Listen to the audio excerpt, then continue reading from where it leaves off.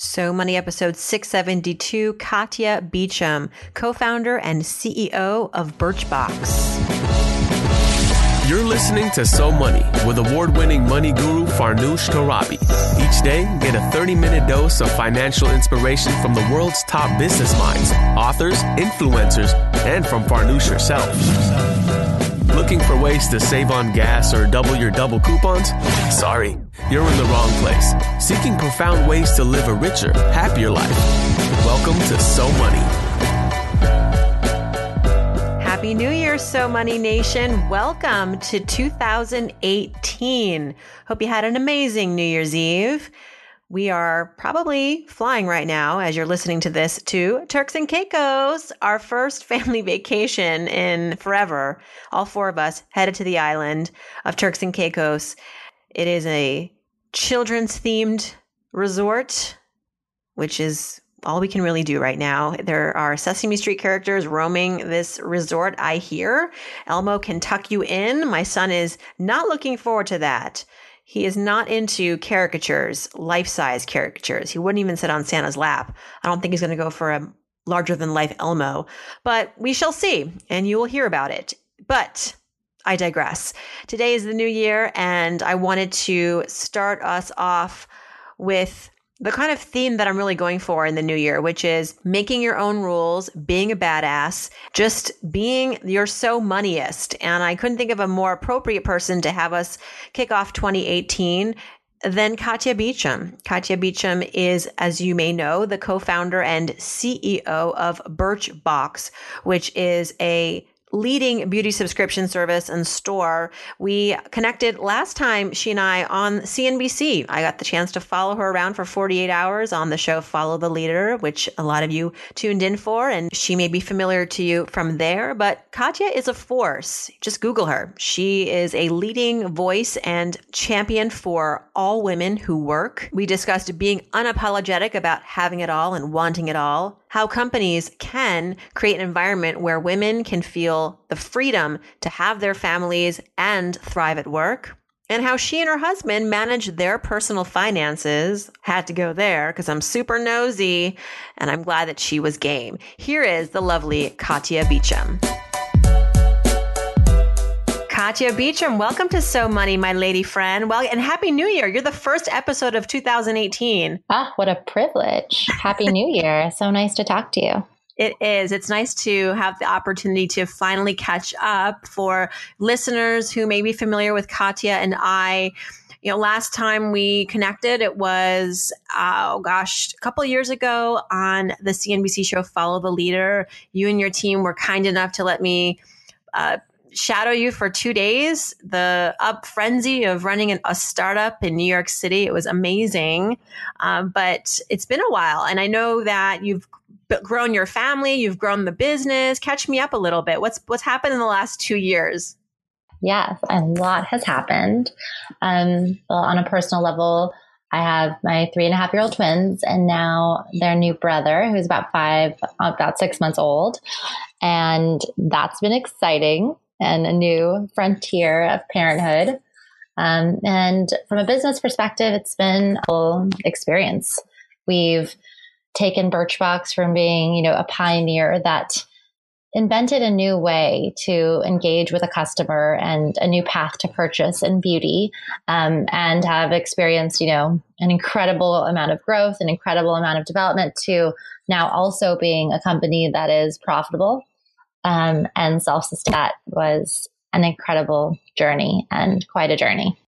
Well, let's go back to the beginning of the journey for those of us who may not be super familiar with the background. I mean, almost everyone knows what Birchbox is, but may not know your initial discovery of this idea. And I know that it was at Harvard, you and a friend started this concept. And I believe I read that it took you 48 hours to come up with the basic concept of Birchbox. My co-founder, Haley, and I, we started Birchbox when we were about 6 months out from graduation. And we had, really not intended to start a company. Our intention initially was to write a business plan. But when we saw what we felt like was a glaring opportunity in beauty, with less than 2% of sales in beauty being online, we did in 48 hours, we came up with what is Birchbox, and really what is Birchbox today, to, this concept of try, learn, and buy.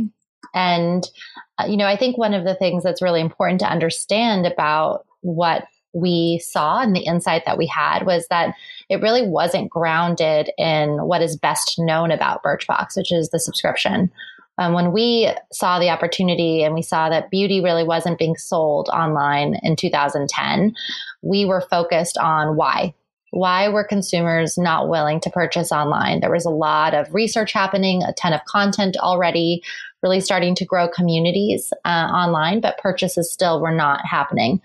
And we did research and focus groups, and we basically came to a pretty clear realization, which was that consumers required to touch and experience beauty in real life before purchasing it for prestige beauty. So that was a requirement. Nobody was willing to just purchase without knowing the product.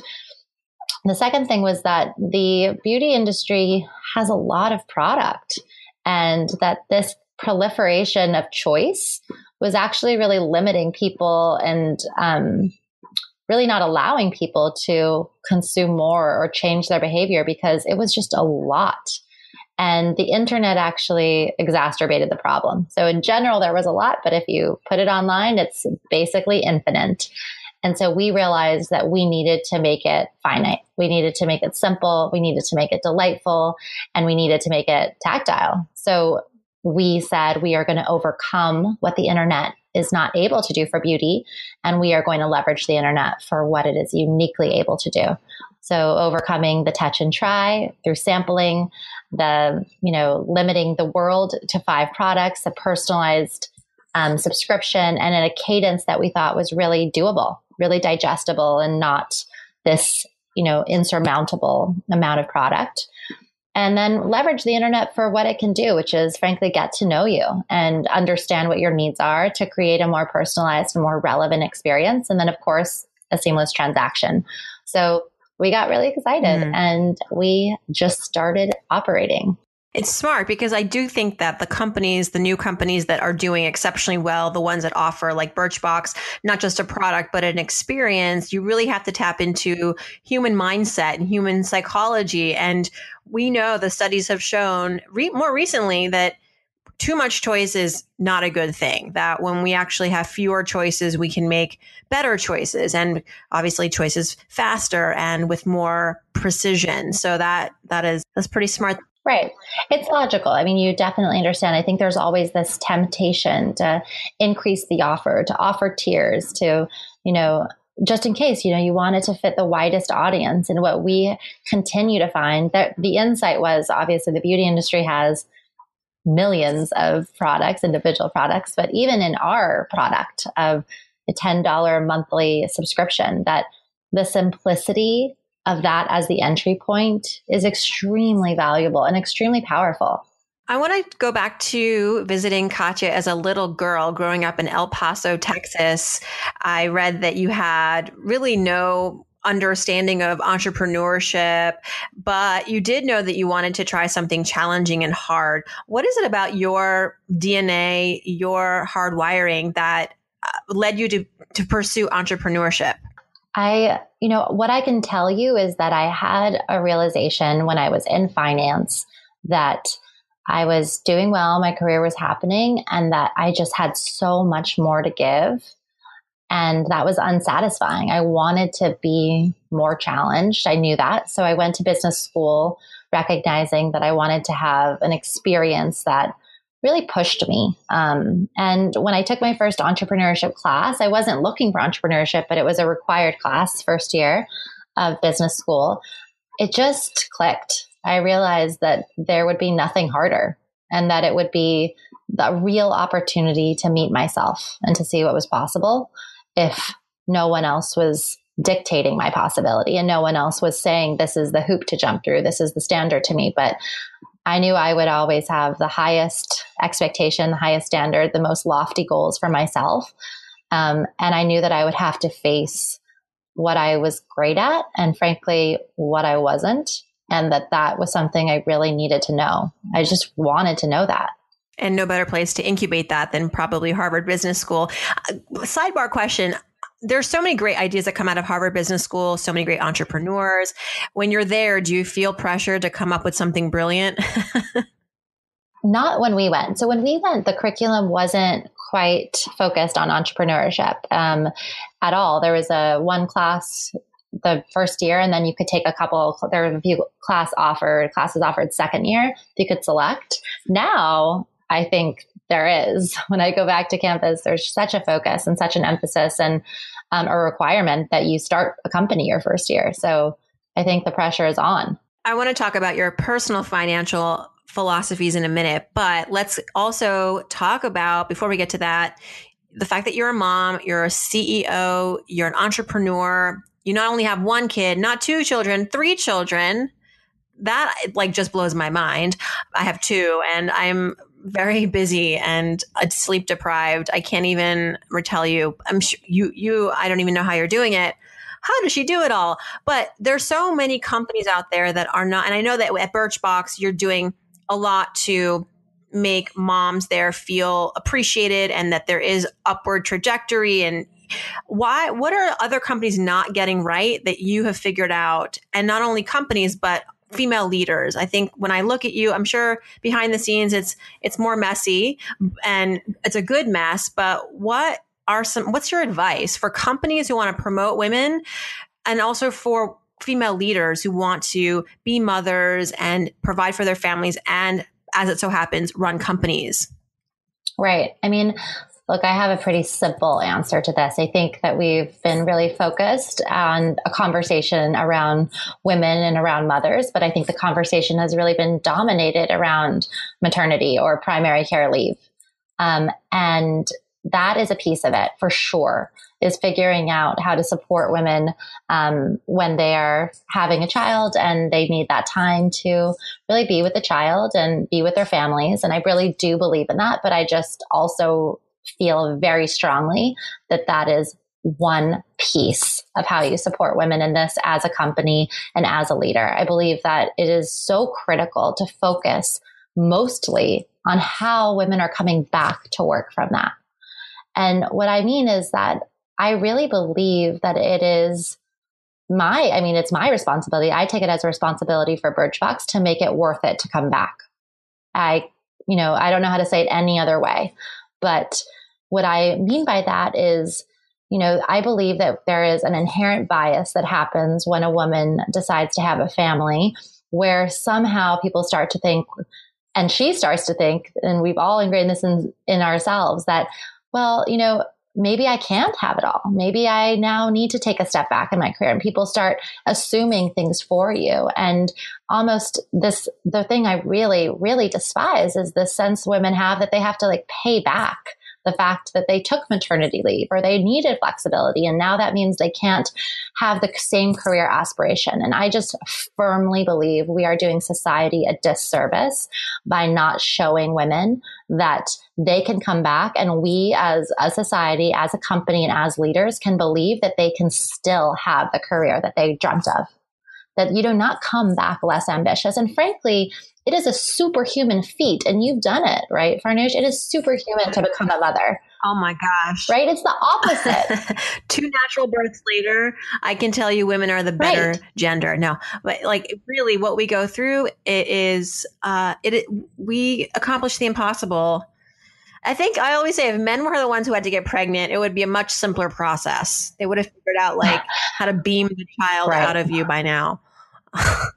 Well, I think, it's all of it. It's, becoming a mother, I think it really does awaken something inside, people, inside women that is powerful and that should be seen as a fantastic moment and a fantastic strength and not a disability. And frankly, the way that we handle it is it's some sort of disability, a hardship, instead of thinking about it as, an incredible aspect of being a human, an incredible aspect of being a woman. So, that's how we really try to differentiate. We really try to say it's not just leave. It's about offboarding and onboarding.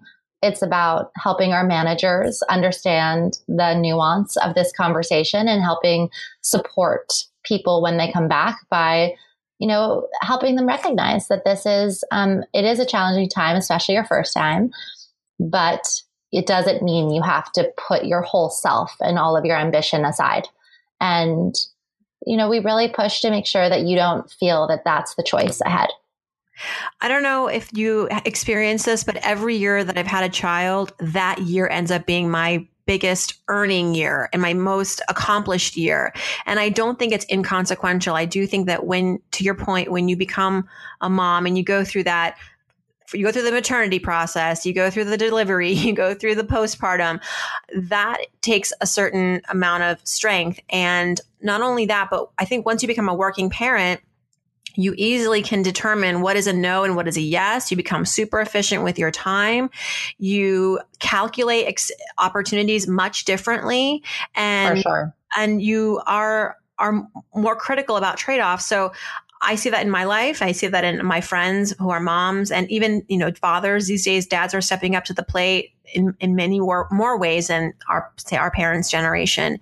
And so to your point, it would behoove companies to really embrace that and leverage that for their own good. I always say, when you see a woman who believes she can have it all, when you see anybody who believes they can have it all, that's a good sign. Why are we so afraid? Why are we so afraid of that kind of ambition, of that kind of optimism, that kind of belief in ourselves? Why aren't we saying that's actually somebody who's going to get shit done?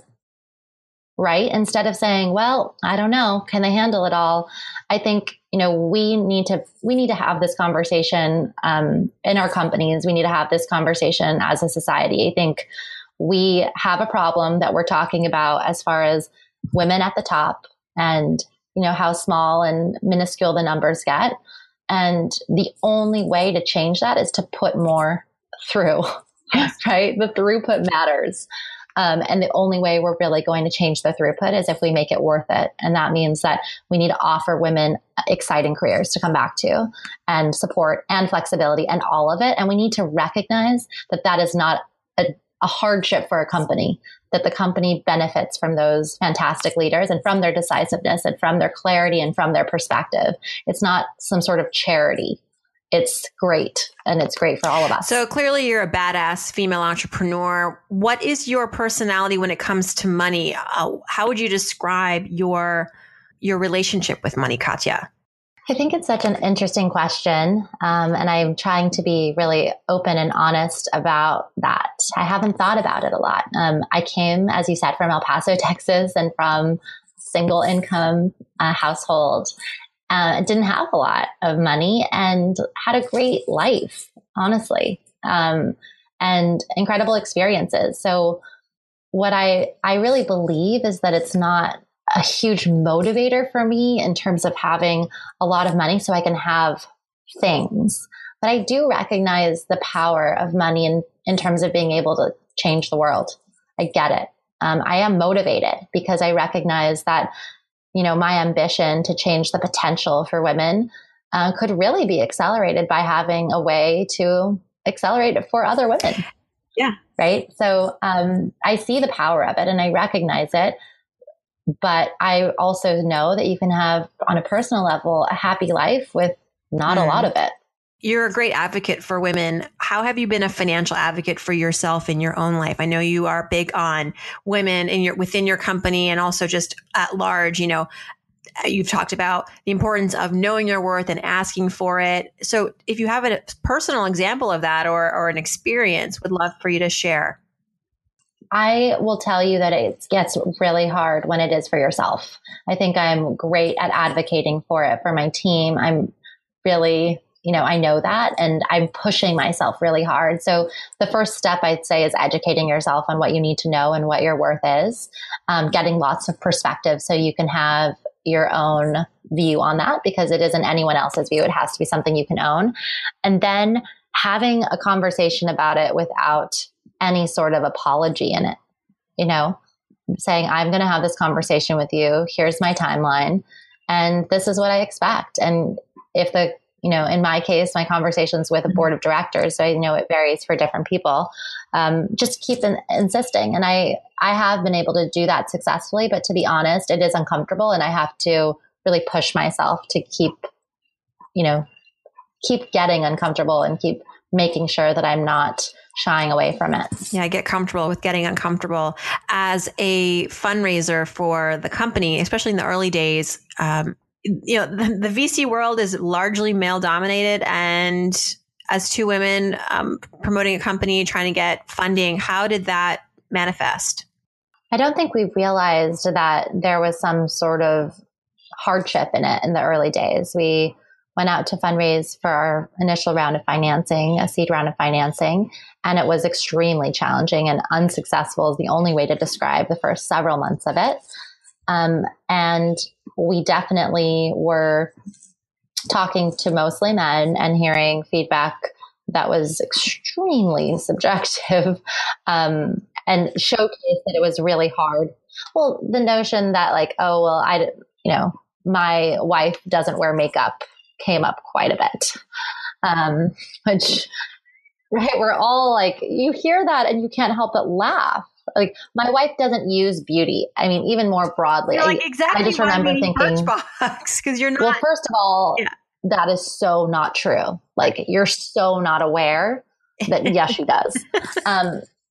So, things like that, a very broad brush, like recommendations around, like, do you really need a box? Does it really need to be a subscription? The whole fundamentals of the model, because I think it was really, clear that the pain point that we identified was a pain point women had. And that men were like, what are you talking about? Like, my wife can buy this stuff, right? She knows where to go, or she doesn't buy it in those cases. And so I think we did experience that, but we didn't honestly think about it being because we were women. I didn't really recognize it until we were really going out for later financings and seeing how ridiculously strong our business was, and still how challenging the conversations were. And I started to realize that I don't know if men can hear women and see women as visionary easily. I think that there is a discounting of a woman who appears to say, like, I'm going to invent a reality.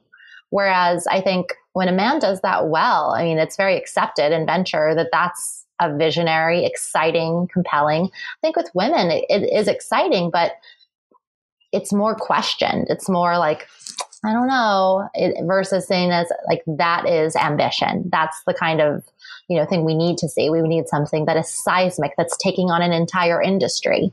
And that's when I started to realize that it was different. And frankly, it's extremely frustrating. I think it's true. I think women are met with a lot more doubt, not just when they're asking for money for a business, but pretty much anything where they're asking for, or they're proclaiming something that's really amazing. I don't know about that. Have you checked your numbers? Do you really need a box? Whatever. The minutia, right? The details versus really understanding whether, I think at a fundamental level, we were saying something that was pretty hard to refute, which is this is a $500 billion industry. It's the fastest growing, large, sustained industry. It hasn't had real disruption in distribution since specialty retail, which was 20 years ago, right? Yeah. It's less than 2% sold online, and we can't keep this shit in stock. We are waitlisted to the wazoo. We have zero customer acquisition cost, incredible gross margins, incredible unit economics, which is what should just be empirically enough, right? That is, in my mind, just ridiculous, all the ridiculous dynamics. And I think once I realized that, it was different, I started to think about, what does that mean for us? And I think it's been a part of our journey is, okay, how do we become a self-sustaining business? Because that really helps open up all of the options. You're constantly evolving. I mean, when I was chatting with you 2 years ago, I think you had just sort of you were experimenting with the brick and mortar, and that's going really well. I think it's always interesting to find online businesses who decide to make the transition to physical location. Usually hear about it the other way around, but that has served you well. It's been an incredible experience. Yes. I think what we realized is that the opportunity isn't just about bringing beauty online, but what we've learned is that Birchbox is really tapping into a customer that the beauty industry has not focused on. It's a more casual beauty consumer. It's the everyday beauty consumer. It's not the obsessed and passionate beauty consumer. We far over index in her as far as our customer base, and we change her spend in beauty because she has not been a priority. So she has not been spending to her potential. And the opportunity with brick and mortar is to really be there for her in all channels. And I do believe that given our ambition and our mission to become the destination for that consumer to buy beauty, we have to think multi-channel. We have to think about being digital first and digital native, but the physical world and the fact that that is a part of every category shopping experience. I ask this of all guests, and so now it's your turn. What is your biggest failure when it comes to money? And it doesn't have to be like something, ridiculous or crazy. Not everybody has those foreclosures in their background, but something where it was a hard lesson learned and it had to do with money. I mean, fundraising. Fundraising we failed. We failed multiple times, right? I think multiple times to have the objective that we wanted. The initial round of fundraising, we came out of business school, guns a-blazing. We got second place in the business plan competition. We were out of a successful beta test. We were sure we were going to easily raise a convertible note. That was what all the rage was in 2010. And we could not. We met with 100 people who did not fund us. What? Yes. So the 101st person funded you? I mean, I hear this a lot, and I don't think, again, a coincidence from female founders, all the rejection, all the doors shutting in their face. And so, I think I could last through like 10 no's. You went through 100. What kept you going? And what do you think ultimately got you a yes? I mean, honestly, it was this real authentic belief that this was inevitable, that we found lightning in a bottle, and that if somebody wasn't saying yes, they just didn't get it. It was just this unwavering certainty that it would happen. Honestly, I don't know where that comes from, but I remember, hearing the no's, it definitely, those are really down moments, and it's depressing when you feel so sure and so convicted. But I think that kind of describes the entire experience of Birchbox, or of doing anything that has extraordinary ambition, which is, it is mostly no's, and it is resilience and persistence that defines the ability to succeed. And the no's are a critical aspect of success. Critical. Largely because hardship is when you get to know yourself the best, and it offers the most exponential growth. And it's really when you define your character and you decide whether you're going to hear somebody else's doubt in you and believe it, or you're going to take it, understand why, and just never stop proving people wrong. Hardship makes you who you are. It's 100% true. What would you say is now a good financial habit that you have, that you practice as, say, the head of household, a mom, a shopper, a saver? What's something that you like to do as a way to keep your personal household finances, on track? So luckily, being busy really helps keep your personal finances on track. Not a lot of time to shop. Right. So not a lot of time to shop. And I think not overcomplicating it has been something that I've really found to keep things simple, to not have too much credit, to not have too many different accounts that you're using from a day-to-day perspective, so that you really have visibility. It's just manageable. You can get your arms around it. That's critical. I need to be able to basically manage money in between meetings, on my way to places, on my phone. Yes. And if I can't, it's too complicated. So streamlining expenses on one card, do you, with couples, I always ask this, do you guys keep your money all in one place? I and my husband and I, we have like a shared account, but we also have our own individual accounts because we like having autonomy. And frankly, it's easier when you want to buy like a birthday gift. It doesn't all come on one statement. Yeah, we have both also. But visibility, I suppose, if we need to, into each other's. Transparency, 100%. Yeah, we have that as well. All right. So just a couple of minutes left, Katia. Let's do some fun So Money fill in the blanks. This is when I start off a sentence and then you finish it. Okay. All right. So if I won the lottery tomorrow, because I totally see you as a big lottery player now, but let's just say you got this huge lump sum. The first thing I would do is take a breath with my family, couple days of just looking, seeing, and appreciating it. But the second thing I would do is think about how I'm going to use some portion of that to attract capital to do later stage investment with a focus on women. Nice. I think there's a lot of like early stage stuff that's happening, which is exciting. But I still think there's a really big gap for later stage and for building these multi-billion-dollar businesses. Yes. All right. When I splurge, I like to spend my money on experiences, food, travel, shows, like Broadway shows. We just got tickets to Dear Evan Hansen. Us too. That's our Christmas gift to. That was our Christmas gift to each other. Likewise. Maybe we'll see you. We'll see you at the theater. All right. One thing I spend on that makes my life easier or better. Nanny. What is nanny, it? Nanny. Nanny. Nanny. Oh, nanny. I thought you said manicure, like Manny. No. I don't get manicures. Who has time for that? Nanny. Nanny. You're right. Yeah. Yes. I want to do an episode one time on like just childcare. You know, I think that especially for working women who are out there advocating for other working women, I feel like we have to kind of give credence to all of the support that we have in our lives. And for many families, that is another person who's watching your children while you're working, or a daycare, or, you know, school. Yeah. Really important to recognize those important people in our lives. All right. My gosh. When I was growing up, the one thing I wish I had learned about money is the way it can compound and grow. I mean, I just didn't have any sense of how you invest. So are you a big investor now? How do you like to invest your money?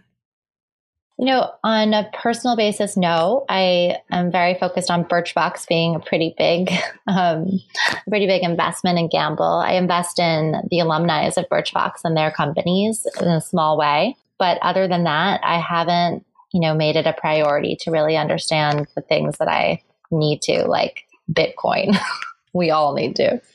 Oh my gosh. I'm supposed to explain Bitcoin to an audience in a few weeks, and I'm nervous. Can I be there? I mean, I don't even want to be there. I watched the documentary. I've interviewed experts. I mean, I get it, but I don't really, it's not a tangible thing. It's really abstract. And it's really abstract. It's really, it's so interesting and incredible. My brother has done incredibly well investing in it.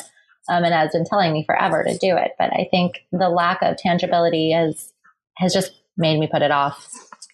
And I think that's true for most people. If you can't see it, you can't believe it. And that's okay. Not every investment's for everybody. And we're hearing a lot about it, but it's a very, very, very small percentage of human beings that are in this market and actually making money. But it's very exciting because we're talking potentially billions of dollars, hundreds of millions of dollars for those who did do very well. All right. Enough about Bitcoin. I'm over it. Okay. When I donate, I like to give to blank because education, because it's the most important foundation to giving more people real potential. Yes. So education, like you help with scholarships or like Pencils of Promise. All of that. Yes. Giving back to schools. We built schools with Pencil of Promise. So both personally and through Birchbox. And we've partnered with the Flatiron School to give scholarships to girls to learn how to code. But just at a fundamental level, I think it's the place that really attracts, for me, it feels like the place to spend the money, spend the time. What a great way to start the year. Thank you for helping us all adjust to the new year with some real inspiration and hope. Katia, you are a role model of all role models. Thank you. Thank you so much to Katia for joining us on the show to kick us off in 2018. To subscribe to Birchbox, head over to birchbox.com. You can also follow Katia on Twitter at KatiaWB, as well as you can follow Birchbox at Birchbox on Twitter. Thanks for tuning in, everyone. As you know, I'm still all about the co-hosting on Fridays. So if you're interested in joining the mic, sharing the mic, head over to SoMoneyPodcast.com and click on Ask Farnoosh. And while you're there, let me know that you want to co-host and that you want me to help you with anything that's happening in your financial life. We're still all about you on this show as we make 2018 a record year. Thanks for tuning in, everyone. And I hope to see you back here on Wednesday, where our guest is the singular Sheila Bair, former chairwoman of the FDIC. Thanks for tuning in, and I hope your day is so money.